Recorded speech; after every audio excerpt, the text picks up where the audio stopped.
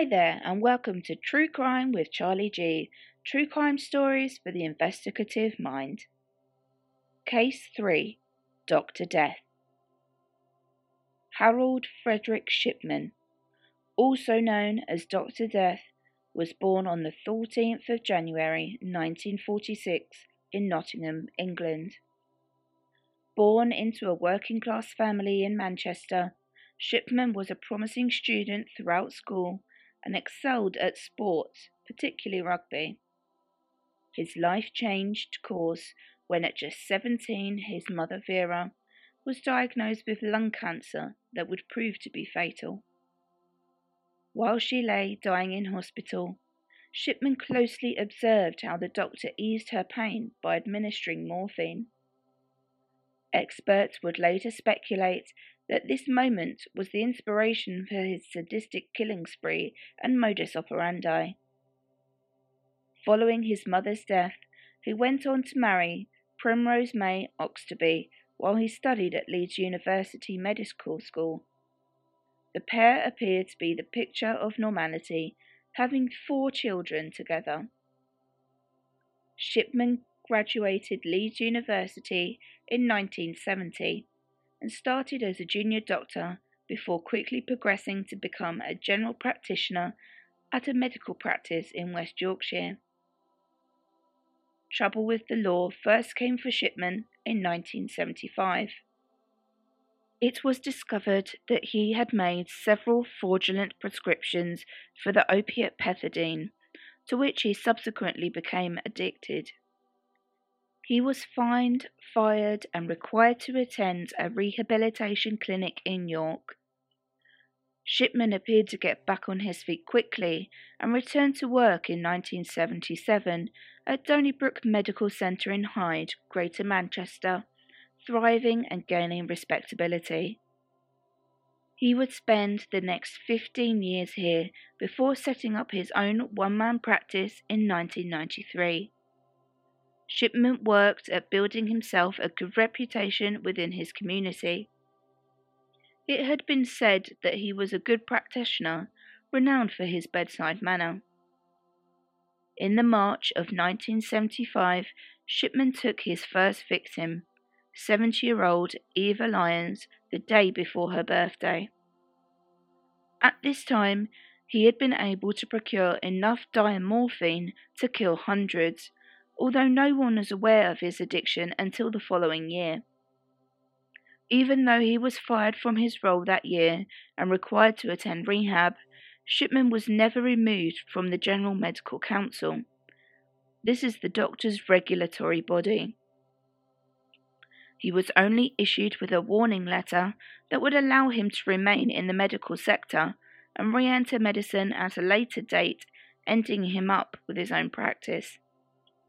Investigators would later state Shipman would stop and restart his killing spree during his decades of instilling terror over the women of northern Britain.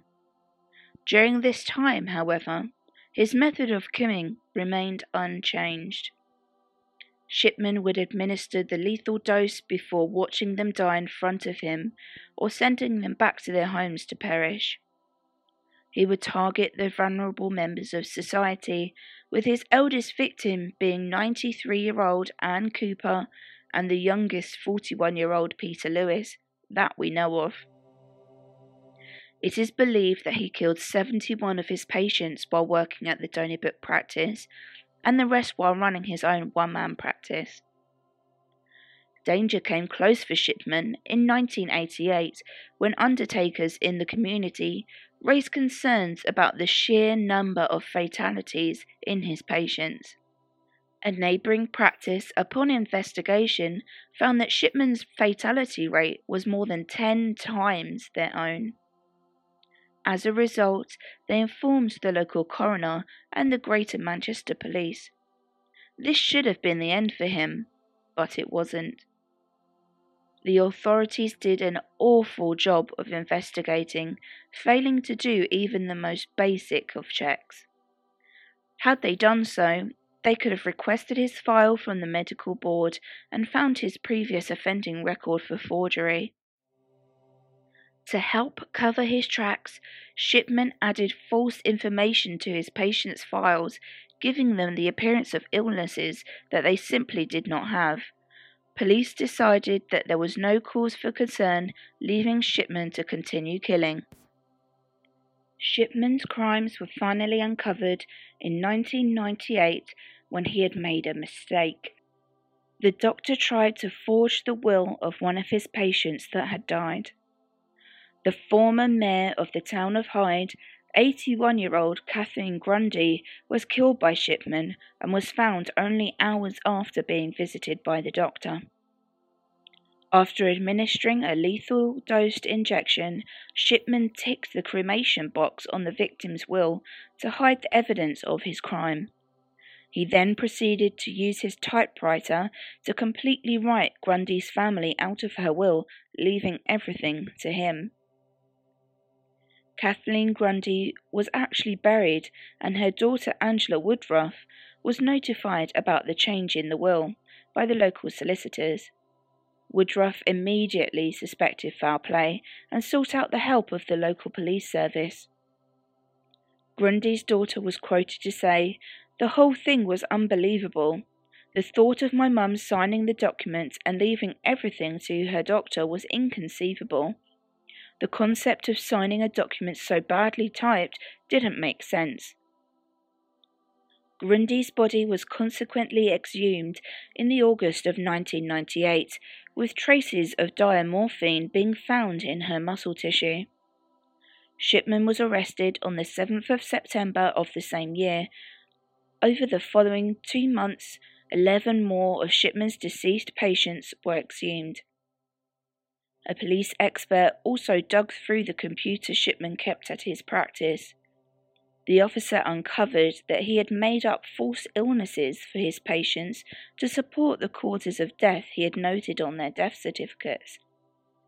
Shipman even insisted that Kathleen Grundy was addicted to a drug like morphine or heroin, pointing to his notes as evidence of this. Police, however, found that these notes had been added after the victim's death. The authorities managed to verify a further 14 cases where Shipman had administered lethal doses of diamorphine, falsely registered patients' deaths, and tampered with their medical histories to show they were already dying. This was hard to believe in some cases, like Kathleen Grundy, who seemed to be in good health before being treated by Shipman.